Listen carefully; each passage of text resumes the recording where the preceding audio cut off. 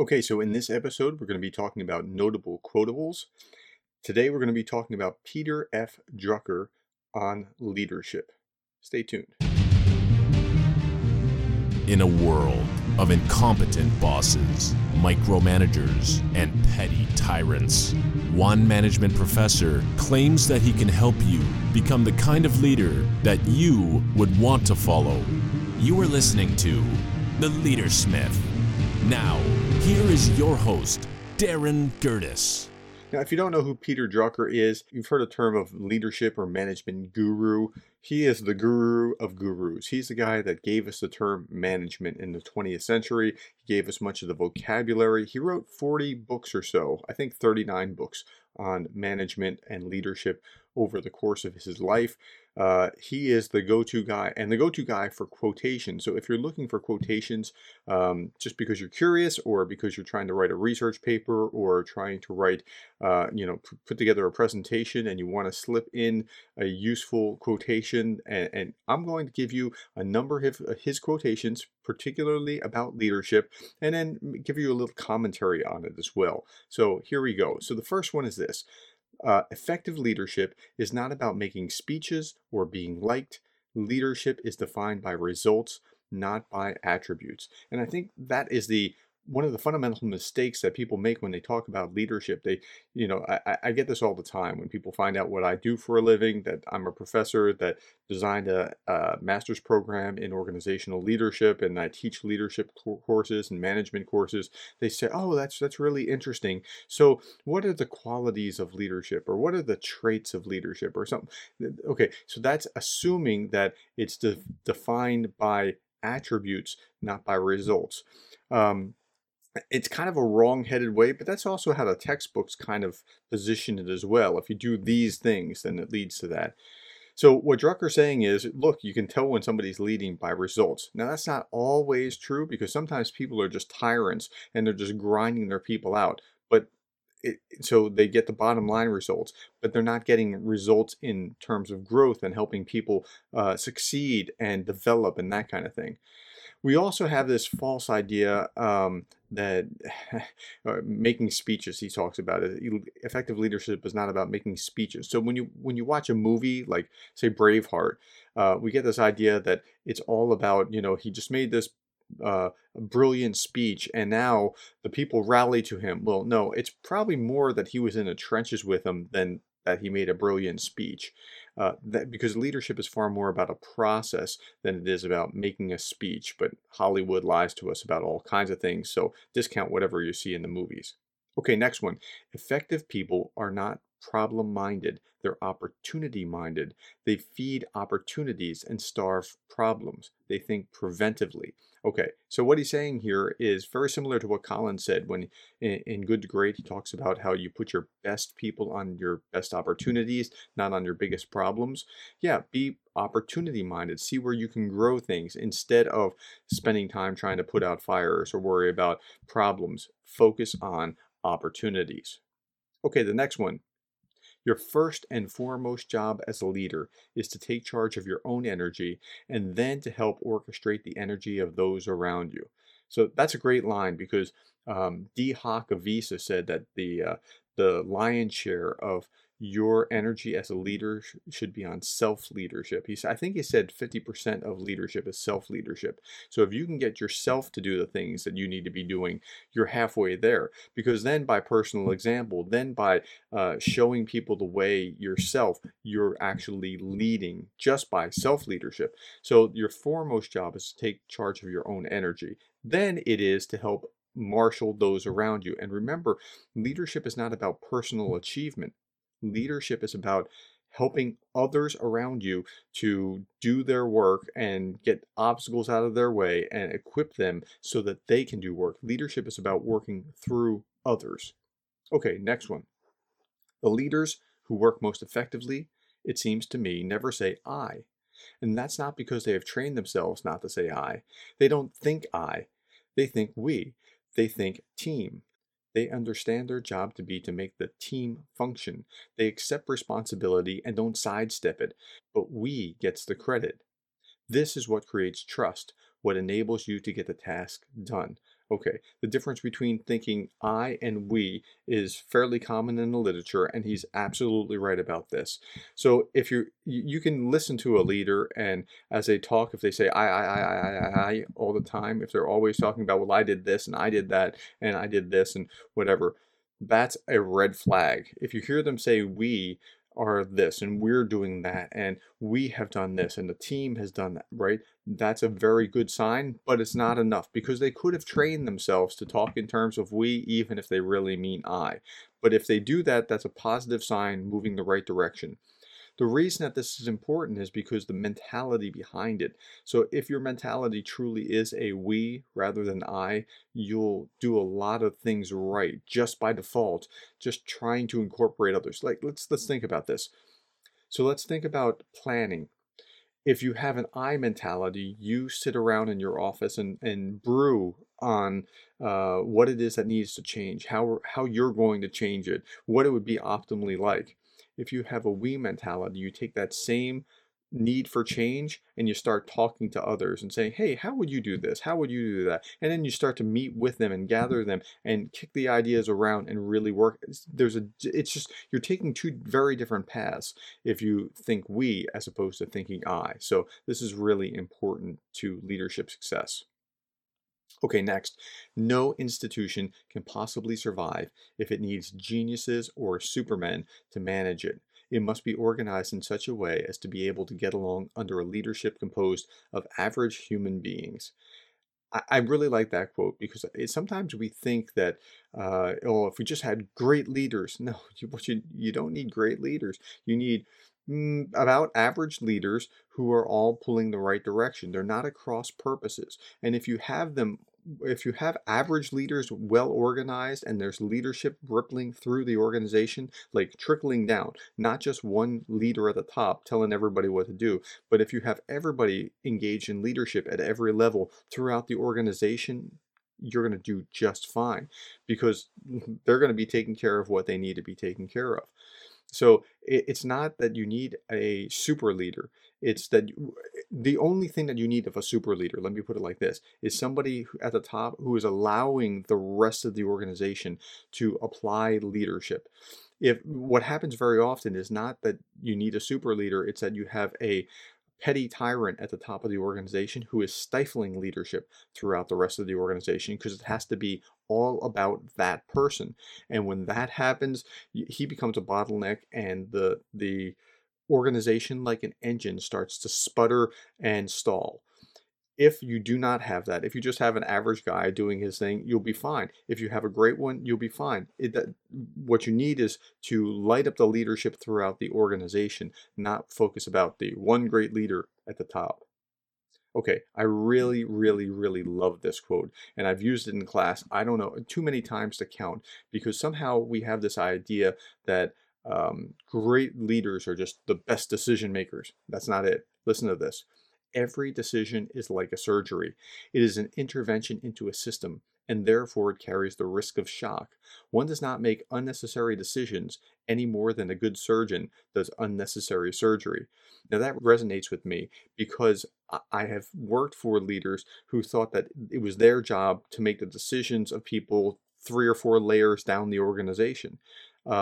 George W. Bush called himself the decider in chief. Now he had an MBA, so he should have known better, but he thought like, well, my job is just to make great decisions. Kind of, I mean, that's part of it. But when you are at the top, if you're just thinking that you have to make all the decisions, no, no, no.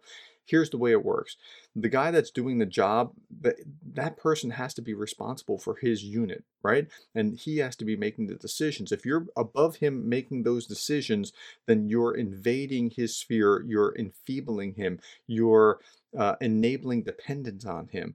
Don't do that. Let him make those decisions. If you think about you making a decision like an unnecessary surgery, you'll back off and let him do the thing. Now you have to make sure he's on task and that kind of thing. I'm not arguing that you just let him go all Wild West, but your intervention should be a last decision. It should not be something that you do regularly. every decision is like a surgery. And that's just, it's so profound, especially if you have lived in an organization where from the top, everything is decrees from the top. That, that quote will really resonate with you. Okay, next, accept the fact that we have to treat almost everyone as a volunteer. I love that quote. Accept the fact that we have to treat almost anybody as a volunteer. And so when you're reading that, when you're thinking through that quote, it makes sense, right? I mean, if I follow you because my paycheck depends on it, that's not necessarily leadership and followership. If I follow you because I want to, like, think about this. If I go to Habitat for Humanity or some volunteer organization, and if I show up and you're a good leader, that's great. If I come back the next day or next week or whenever I'm supposed to again, you have now demonstrated proof of concept that you are leading well. It's if I don't show up, well, you don't necessarily know. If we treat people like volunteers, if we think about them that way, rather than how they're dependent on us, we'll get a better sense of whether we're really leading or not. Now that kind of leads to the next one. Rank does not confer privilege or give power. It imposes responsibility. So as leaders, we think about, it's good to be king, or, rank has its privileges. Yeah, rank, it does allow you to do things that maybe you can't do lower in the organization. But don't think about it like that. It doesn't confer privilege or give power. It imposes responsibility. If you think in terms of the higher you go, the more responsible you are, the more it is your duty to ensure the well-being and benefit of those in the organization, you'll again, you'll make mental different decisions on the path, right? You'll turn left instead of right, or right instead of left at the appropriate times, because you're thinking through it properly. You're trying to see, how do I help these people succeed, rather than, hey, they should be listening to me, or why aren't they doing my bidding, or whatever kind of stupid stuff that you've convinced yourself of because you're in charge. If you feel that deep responsibility of leadership, you will act differently, and people will respond differently in accordance with that. Okay, next, leaders shouldn't attach moral significance to their ideas. Do that and you can't compromise. So I see this happen with a couple categories of people. Ministers and educators, and those in righteous movements, like an environmentalist who's going to save the world, and if you don't listen to him, you're evil, right? Okay, so ministers are kind of like this, right? Because they confuse like the thou shalt nots and absolutes of the scripture sometimes, not always, but sometimes, with whatever came into their head. That's attaching moral significance to their idea, and if you cross that idea, then you're wrong. Educators do this in a different way. They got a PhD, and now they think that they know stuff about things outside of their field, and they can be just as obstinate. Like, I know a lot about things within my PhD. I don't know anything about what's under the hood of my car. Like, I kind of know that's an engine, but I don't know much about it. But if I carry the same arrogance, or not arrogance, attitude about how much I know about PhD stuff into what's under my car, I'm not going to be able to listen. It's that kind of thing. Okay, so hopefully that helps you understand. So here's the quote again. Leaders shouldn't attach moral significance to their ideas. Do that and you can't compromise. So if I have to be right because it came out of my head, I can't compromise. I can't listen to your idea. And here, honestly, I've always found that when I take my idea to other people that maybe only have a bachelor's degree, not even a bachelor's degree, and I say, well, what do you think? They always improve my idea. It's amazing how often that happens. Every time I bring, so here's my best draft. What do you think? Other people, it's a multitude of counselors where victory is secure, according to the Proverbs. That's where you're safe.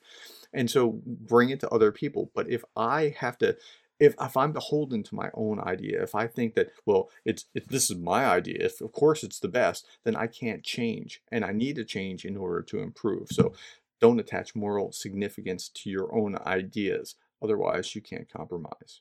Okay, next one. Successful leaders don't start out asking, what do I want to do? They ask, what needs to be done? Then they ask, of those things that would make a difference, which are right for me? So what it's saying is I don't just try to go do what I want to do. I go figure out what has to be done and in what order, and then of those things, which are the things that I should do and which are the things that other people within the organization should do. That's pretty straightforward, but a lot of people make a mistake here where they just start thinking, okay, I'm going to just start ticking off these things and doing things that, fit me best or what. No, figure out in that sequence what needs to be done. And then of those things, should I do this or should somebody else do that? And making that decision is going to be important. Okay, next. No executive has ever suffered because his subordinates were strong and effective. Gosh, I like that quote. That is such a great quote. No executive has ever suffered because his subordinates were strong and effective. Sometimes leaders, because of maybe low self-esteem or jealousy or fear that their people are going to leave, stifle their subordinates. I've seen this happen. And when they do that, I guess they feel more secure, but they're actually less secure. They're less strong than they otherwise would be because their subordinates are making them strong, and then they take credit for their subordinates' activities. They, I really think that I'm glad that I came up with this idea when it's really Sally or Susie's job, or she came up with that, and you're stealing the idea, and then now she's angry with you. We know that you didn't do it. The whole department knows that you stole. And it just becomes a mess. Why not instead just simply reflect, she did this great work. I am so proud of her. I give her all the credit. That makes you look magnanimous, and that makes you look like you're smart enough to hire her. So you get credit by giving her credit. You get indirect credit by giving her the credit for her job, what she did. So again, no executive has ever suffered because his subordinates were strong and effective. I can't say that quote enough. Okay, next, success. Odd as it seems, you will achieve the greatest results in business and career if you drop the word achievement from your vocabulary and replace it with contribution. Okay, what do we mean by that?